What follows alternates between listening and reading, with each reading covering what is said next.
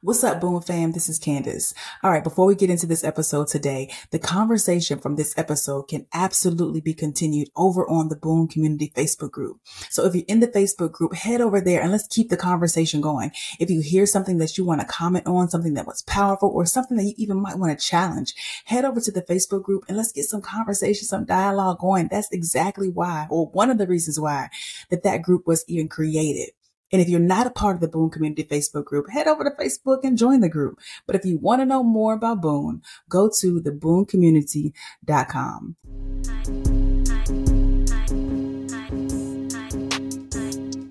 What's up, everybody? Welcome to the Boom Podcast. We are Black Next Gen faith leaders talking Black Next Gen ministry. I'm Candace Wynn, your host, and I am here with my boy, my brother, everybody's favorite uncle, cousin, the one and only Robert E. Purvey.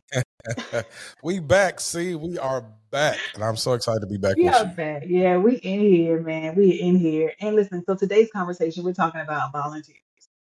Volunteers. Oh, Yeah. our best and worst friends.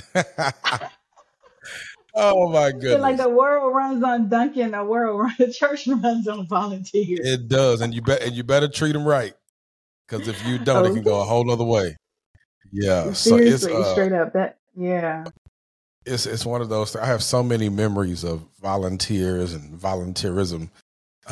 It's crazy. We probably could spend the whole podcast just going down memory lane because you worked in ministry about as long as I have. So yeah. So what was the first time you got paid for something though? Right? Because I think growing up, I don't remember ever being in a ministry growing up where I had like a paid youth pastor or something. It was always just like, you know how we do. But when was the first time you personally got paid for actually serving in the church? It was always a God bless you, huh? Paid. Your reward is in heaven. Right. Paid. It had to be maybe at some point in college. Maybe I got paid for. I remember I was leading a singles ministry at my church in Waxahachie, Texas, during college. Shout out to Waxahachie, Texas. And they gave me a little something for that. But even with that, it wasn't. You know how they pay? They pay me by giving me a room at the pastor's house, and the pastor let me drive his old Lexus. So I was stunting in Waxahachie driving the car. Yeah, until it broke down. But you was pushing a Lexus through Waxahachie. Yeah, and it had the CD player in the trunk, the 6 CD player in the trunk. Oh man, you put it was all I know about it. But so they paid me in things. It wasn't necessarily money. It was like, we're gonna feed you, give you somewhere to stay. You know, it was and I had a dorm on college campus, but it's like you still had a room at the pastor's house if you wanted that. So I can't honestly I don't remember the first time I actually got paid for volunteering. I don't know if I ever got paid for volunteering. You was a for real church boy being in college, staying at the pastor's house. Like that was not my college experience. Church boy through and through. Yeah, no, you was turned down there, fam. strike again.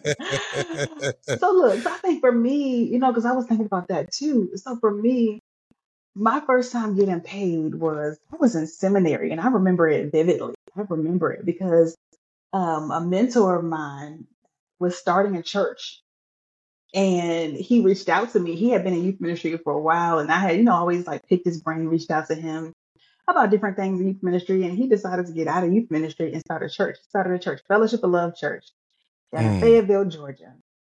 And he reached out to me, and he's like, I want you to be my first children's and youth minister. And I'm sitting there thinking like, now listen, I live up in Atlanta, and it's like the north side of Atlanta because I was in Emory.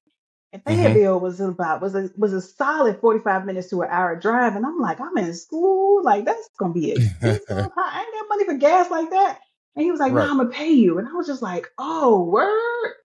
It was a part-time job. I look forward to that check every 2 weeks, but I showed up to work every Sunday. I mean, listen, we had to be at church at 8:00. And for me at that time, I was early.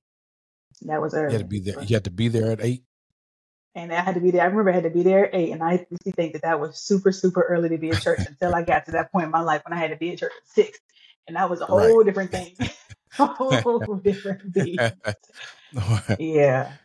Yeah. So it's one of those things, man. Like I think that was back we not old by no means, but when we say back in the day, back in our day, right? Back in our day. Right. So for Right? me, that was what, But 2008? I think the first time I got paid, it was 2008. yeah. So I started ministry 2007. So I probably say around the same time. Because I volunteered helping. I helped with the choir, helped with boys mentoring, all that, but never got paid for it. So I don't know where this idea of how volunteers these days, a lot of them won't willingly serve unless they get paid. I don't know where that notion comes from. Like Yeah. I don't know. Right. And you know, it's one of those things where like I said, I jokingly said this when we first started off, but like the world runs on Dunkin', the church runs. I mean, some people would say the world runs on Starbucks. Yeah. That's a whole different debate for a Right, whole different day.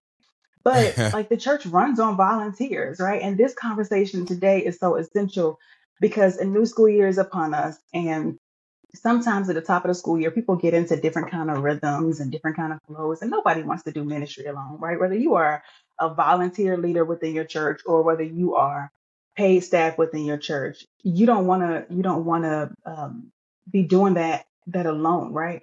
And if you think about the way in the evolution of volunteering within the church nowadays, nobody. I mean, not nobody. Some people are really hesitant to volunteer their gifts. Like they're doing something for a profession and the church reaches out to ask you for it to do that, to serve, then people look at it as, hey, this is a job and I need to get some money.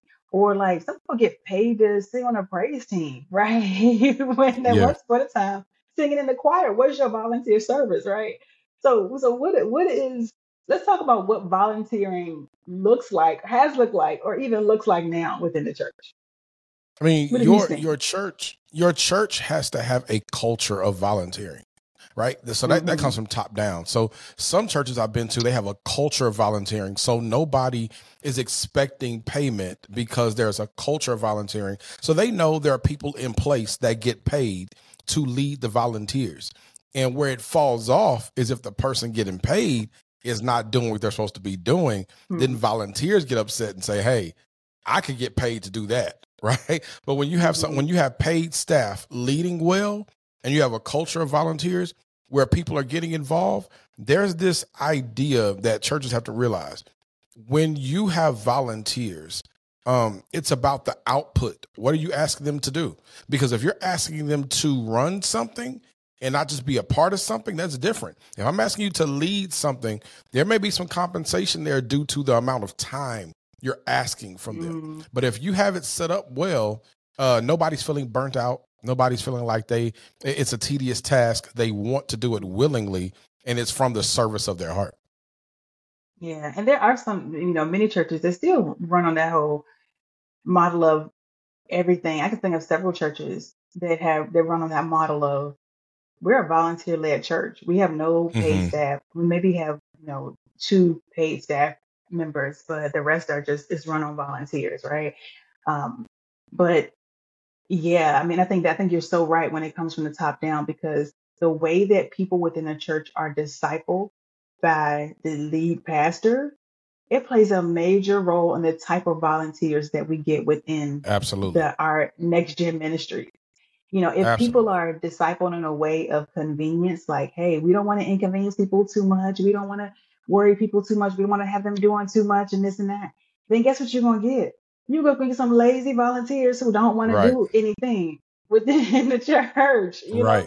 So people have got, you hit the nail right on the head with that. People have got to be discipled in a certain kind of way for us to do our jobs effectively.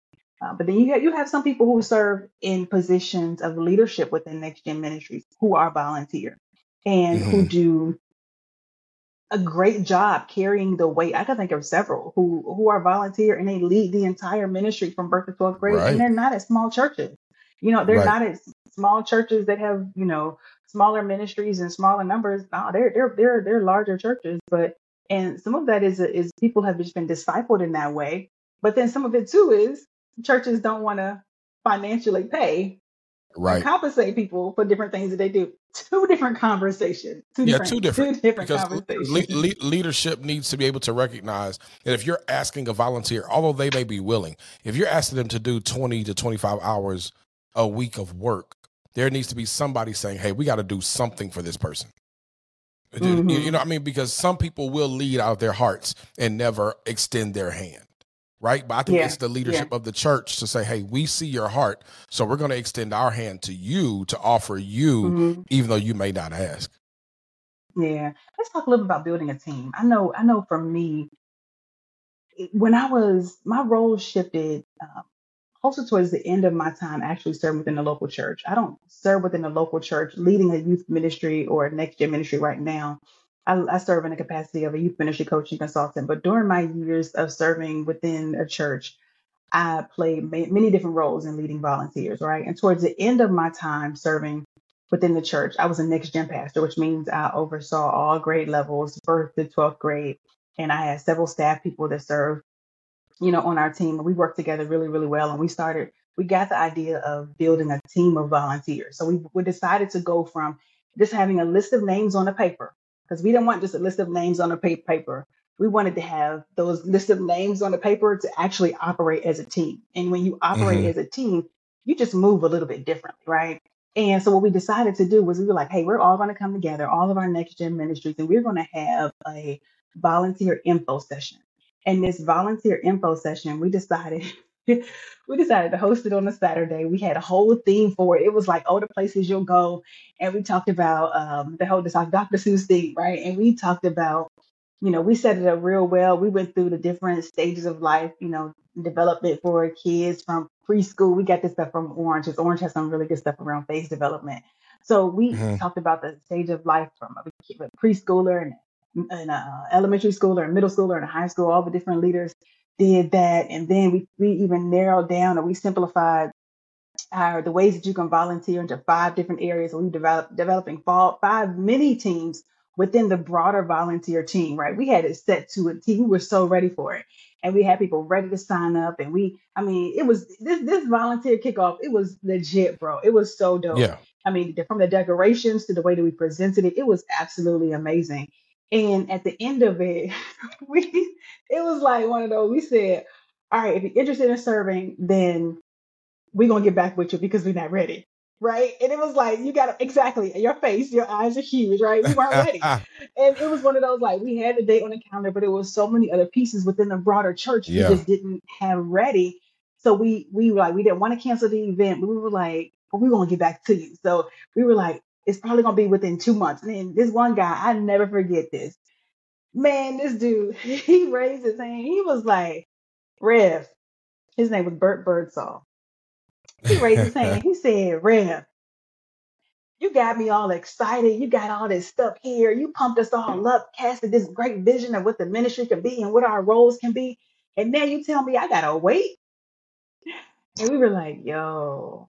And what that really did for me is it just let me just like, hey, when you invite people, when you start recruiting people to be a part of something, you got to be ready for them. You have got to be ready for them. You can't just be like, yeah, I ain't ready for it yet. You got to have that time so set so that you don't lose that momentum, because once you lose that momentum, man, it's hard to get that back. It's hard to get. And I have failed at that. I'm right there with you. I had to learn the hard way on how to have a group of people to help me get the other people, right? Have a group of volunteers to help me get the other volunteers. Because what happens is we galvanize a small group of people to help us get it launched, but we don't have it set on how the next steps of how we're going to keep it going, because we've just used our core people to help get us to launch date. Then after we launch, now what? Right. So I think one of the practical things you said in that statement is leaders need to know, while you're preparing, don't just prepare for your launch date. Prepare at least for the 3 to 6 months after you launch, while you're planning, so you know what next steps, you know where you're going to, because you don't want to get people excited and then they don't know what's next. It's like getting people excited about a party, and when they come to the house, there's no decorations, ain't no cake, ain't no music. We just here. Right. You just had a good invitation. You just had a good invitation. Right. So no, I definitely get that. Well, so what do you think ministry leaders can do? When it comes, let's talk practical, because I want this conversation to be practical, so people can walk away and be like, hey man, this is what I can do. So what do you think ministry leaders can do if you really want to build a volunteer team? Yep. and have people like on the same page. Y'all working, you working marching to the beat of the same drum. Because Yeah. teams I just think move differently, right? Yeah. Yeah, and if you're watching the podcast and you have questions, of course, hit up Candace, hit me up, and if we don't have the answer, we'll find it. We'll point you in the right direction. But we're just here to be a tool to help you, right? And so, with the practicality of that, I think it's 3 Ds. I think you really need to understand, like determine, develop, and drive. Determine your what, develop your who, and drive is your where, right? So first of all, determine what type of volunteers you need. Because the worst thing you could ever do is have good people in the wrong position, right? And so a lot of times we think volunteering is just having people. And then you have people, and if all of them are skilled the same way, if all of them think the same way, like you never really get to where you're trying to go. You need people that think differently. You need people that have different skill set. And the way you do that is you sit down and determine what you need and do spiritual gifts tests on volunteers, right? And then develop develop the plan. Where there is no vision, the people perish, right? You have to know where you're going. So develop a plan, and then drive. Like you have to have a push. What pushes volunteers to serve, right? What pushes them to come? Do you celebrate them? Do you acknowledge them? Because if you don't pay them, you can at least celebrate them. Right. Yeah. On a consistent basis. So determine, develop, drive. Determine who your volunteers are. Develop a plan of what your programming ministry will look like, and then drive. What pushes people to serve. That's the practical points right there. Determine, develop, and drive.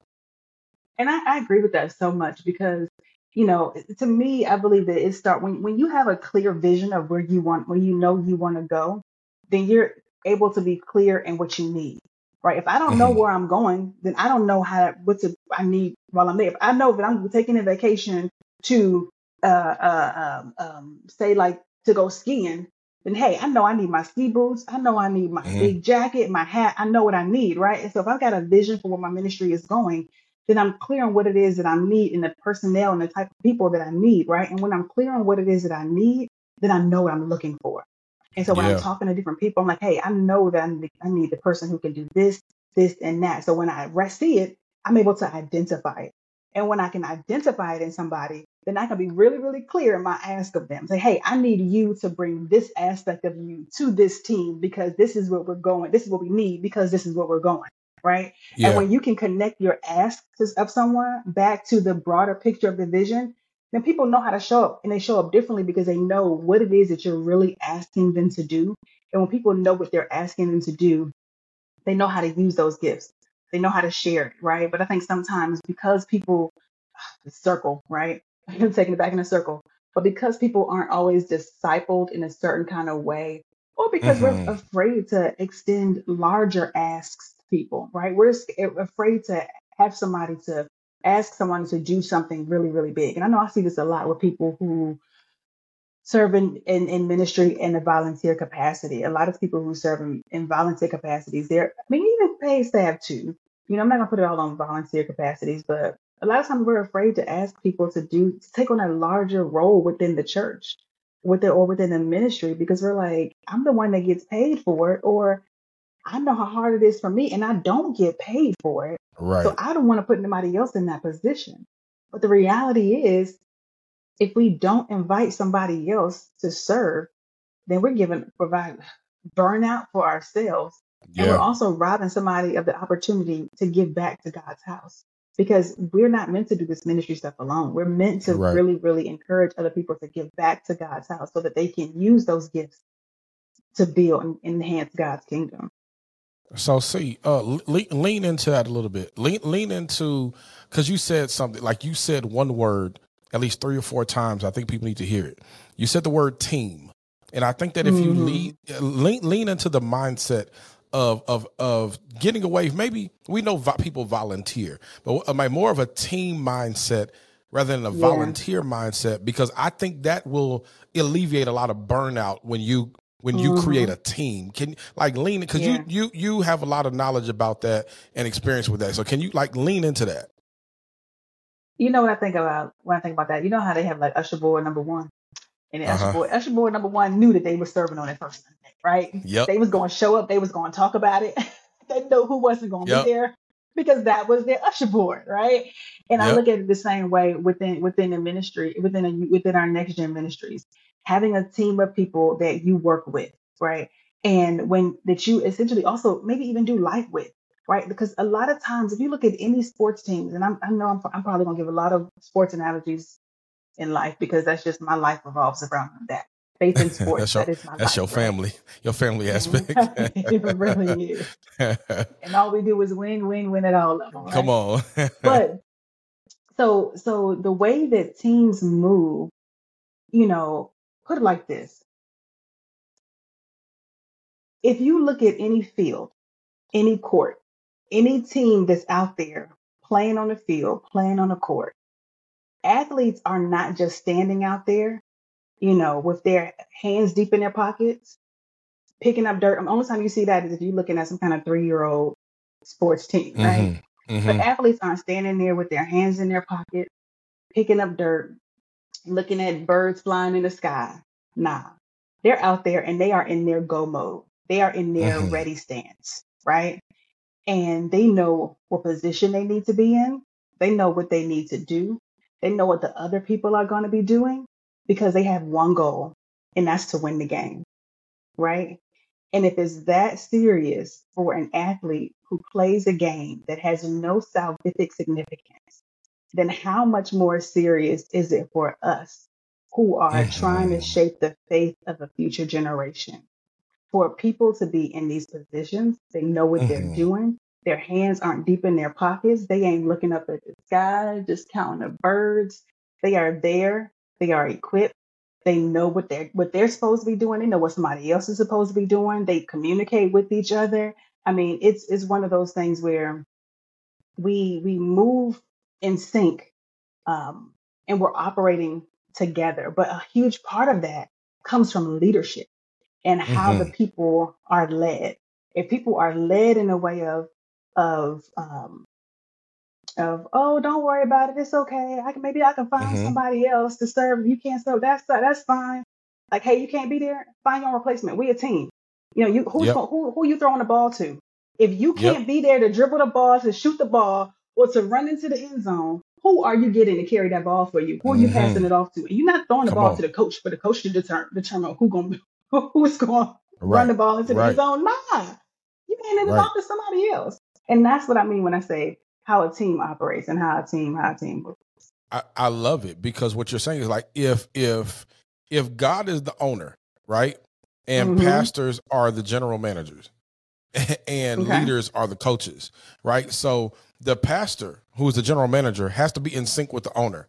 So we know what type of players to give the coach, right? And then it's on the coach to lead the players well, right? And so having a team mindset means you put people in the right place so they can run the right plays and do the right thing. Like if you watch the football game, it would be crazy for a linebacker to play the running back's position, or it'd be crazy for an offensive lineman to play receiver, or for a defensive end to play quarterback, right? All of them are athletic. All of them are skilled, but they are skilled to play different positions. And when you put people in the right positions, they are able to be successful. The problem with the church is what we've done is just getting a lot of players, put them on the field and say, oh, you look like you can throw. Okay, you the quarterback. Oh, you look like you can catch. You the receiver. Or, right? Or you look like you the quarterback, so you throw the ball. Like, so we just stick people in positions, and a lot of our alignment is off because we don't have teams. We just have people. Right. That's right. And a conversation for another day, but like if we go back to talking about that culture, like good teams have good locker room culture. There's a good culture off the field that makes a great team.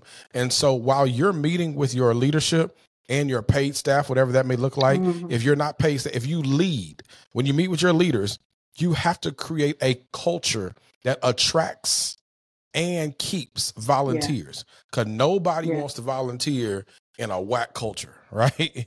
Right. That's so real. And you know what? When you are also operating as a team, it prevents burnout because you don't feel like you've got to do it all by yourself. Right. A lot of times we feel like we've got to do it all by ourselves, or we have the faithful few that's doing the work of 1,000 people. And what that causes is it causes burnout. And when we're able to distribute some of the work, then we expand our capacities and we expand what it is that we're able to do, because we're not running copies and then 2 hours later Right. giving a message, and then Right. an hour later counseling the family, and Right. then an hour, and then the next day me doing all these things. Like when we really are able to operate as a team, we expand the capacity of what it is that we're able to do, because we're sharing some of that load. And I know that some of this might sound a little bit easier said than done. I know that but developing that team mindset, it really, really begins by sharing a clear vision with your people of where you want to go. And if you have not shared a clear vision with people about where you want to go, and sometimes you're like, hey, I want to build a team. All right, I'm going to do this, I'm going to do that. But we don't necessarily communicate to people, hey, we're developing a team. Right. We want to operate as a team. We got to be clear in what it is that we're telling people, so that people can be clear in how they can help to execute. Sometimes people aren't clear on what they can do to make it happen. And if you're in an environment where you find yourself being the main one, I know in the Black church sometimes there are several size churches that listen to the podcast. I get it. Some churches have maybe 50 people, some have 150, some have 300, some have 3,000, no matter what size the church is. And so when we talk about teams, people tend to lean to more towards the larger size churches. Let's talk about the smaller to medium sized churches real quick. Like for you that feel like you're doing it all by yourself, here's one thing I told the church last weekend. Sometimes you have to cut back on what you want to output, right? Or put out rather. Like, so if you only have 2 people that are volunteering, you can't try to do ministry for 100 people. No, like do ministry for who you have in your area. Sometimes we try to extend ourselves to do too much and we feel like failures because we try to take on tasks that are too big. It's okay to have major success in small tasks. It's okay. It's okay. And I know a lot of people watching and may be like, well, I volunteer and it's just me and 2 other people. And all we have is 10 kids and we only have, 6 parents. Okay. Create a strategy and create a plan for your size group. Strategies work in every level, right? Like plans work at every level. So when we talk about strategies and plans, that's not just speaking to the amount of people. Because when you talk about ministry, you want to look at your ministry not just for quantity, but for quality, right? You want a quality ministry. Doesn't matter how many people you have, right? So, so this team mindset is not about the amount of people. It's really the heart and the mindset. If you got, the Bible says, what, 2 or 3? Where 2 or 3 are gathered, there I'll be. So if it's 3 of y'all, if it's 2 of y'all, guess what? God is there. Yeah. Yep. Yeah. And not all of your volunteers and not everybody who's on your team has to show up on Sunday either. Right? Yeah. I mean, like, you want people to show up to be there for the kids and for the teens. Yeah, I get that. But maybe if it's a task, like when I look at it like this, if you want to build a team, the first thing you really need to do is expand your capacity to do it. Because building a team is going to require work. And in order to build a team, you got to expand your capacity to do it. How do you expand your capacity to do it? It's by taking all those things off your plate that somebody else can do. If you're spending time making copies, guess what? Somebody else can make them copies. If you're spending time cutting out those hearts, guess what? Get that to somebody for plan and give it to somebody a week in advance and ask them to cut these hearts out. And guess what? That person is on your team. Right. So it's all those things that you might do that you don't have to do. Let's start delegating some of those things so that we can really be more effective in leading in the areas that only we can do. Yeah. And it's one of those things. Candace and I mean, we click not just because we're brother and sister, but we do something that I think a lot of leaders need to do. We share ideas, we share concepts, we share strategies. So when it comes to that's Boone exists for a lot of reasons, but one of those things, we want to share information so you can take these things and apply it. So even in your local context, like one thing Candace always says, share your playbook. Don't keep it to yourself. Share your playbook and share with others how you strategize for your volunteers. Because I guarantee you, in a lot of Black neighborhoods or Black churches, especially here in Dallas, I can drive down the street called Bonnie View. On Bonnie View, there's between 2 lights, there's at least 40 churches. Kid you not. Right? So if you, and all of them are around the same size, what if you got together and strategized on how you can benefit the parents in your neighborhood? and the families in your neighborhood together, right? You may have different expressions of worship, which is why you go to your particular church. But if you all are championing for families and for kids and for students, like you can come together and strategize how you can do that. So share your methods. Yeah, and that's seriously a way that you can do more together. It really is, man. It's been a good conversation with a lot of practical stuff. One more practical piece I want to leave y'all with today is, so I coach, I do, youth ministry coaching and consulting, for an organization, but I also do it on the side. And one of those things I do on the side is I do volunteer strategizing sessions. I just wrapped up a session with the church in Tennessee. I guess it was our last month before. And what those sessions look like, there's 7 sessions that I do with people, and we walk through all the different areas of expanding your capacity, recruiting, onboarding, training, and discipling volunteers, really just like breaking down some of those things. And for anyone who is listening to this conversation today, here's what I want to offer. If you are really, really serious about expanding your capacity and building your volunteer team, holla at us, reach out to us, send an email to info@theboonecommunity.com, and we'll give you a free 1-hour session of a volunteer strategizing session to kind of get you off the ground. And I'm really, really generous, man. I probably would say an hour, but I probably would do more. I don't know. Don't tell me, because anything over an hour, y'all gonna pay. Y'all gonna pay. Anything over an hour, y'all gonna pay, because she got a lot going on. But yeah, email us at info@theboonecommunity.com if you're interested in getting your free hour of volunteer strategizing session. And then also, for those of you who are in the Boone Community or Facebook group, let's keep this conversation going in that Boone Community Facebook group. Throughout the course of this month of September 2023, we're going to be posting and dropping different conversation starters, different thoughts, different things about this topic of building a volunteer team. And let's keep the conversation going on there. And if you're not connected to Boone, head over to Facebook and find us. We're the Boone Community Facebook group. On Instagram, we are the.Boone Community, or go to theboonecommunity.com if you can't find any of that. All right, y'all. Hope you've enjoyed this conversation. Thanks for rocking with us today. My boy Purvey, it's been good, always good chopping it up with you. And to my girl Ashley Johnson, who helping to guide us through this conversation. So we didn't leave no leaves unturned. Thank you, sis, for being here. All right, y'all. Until next time.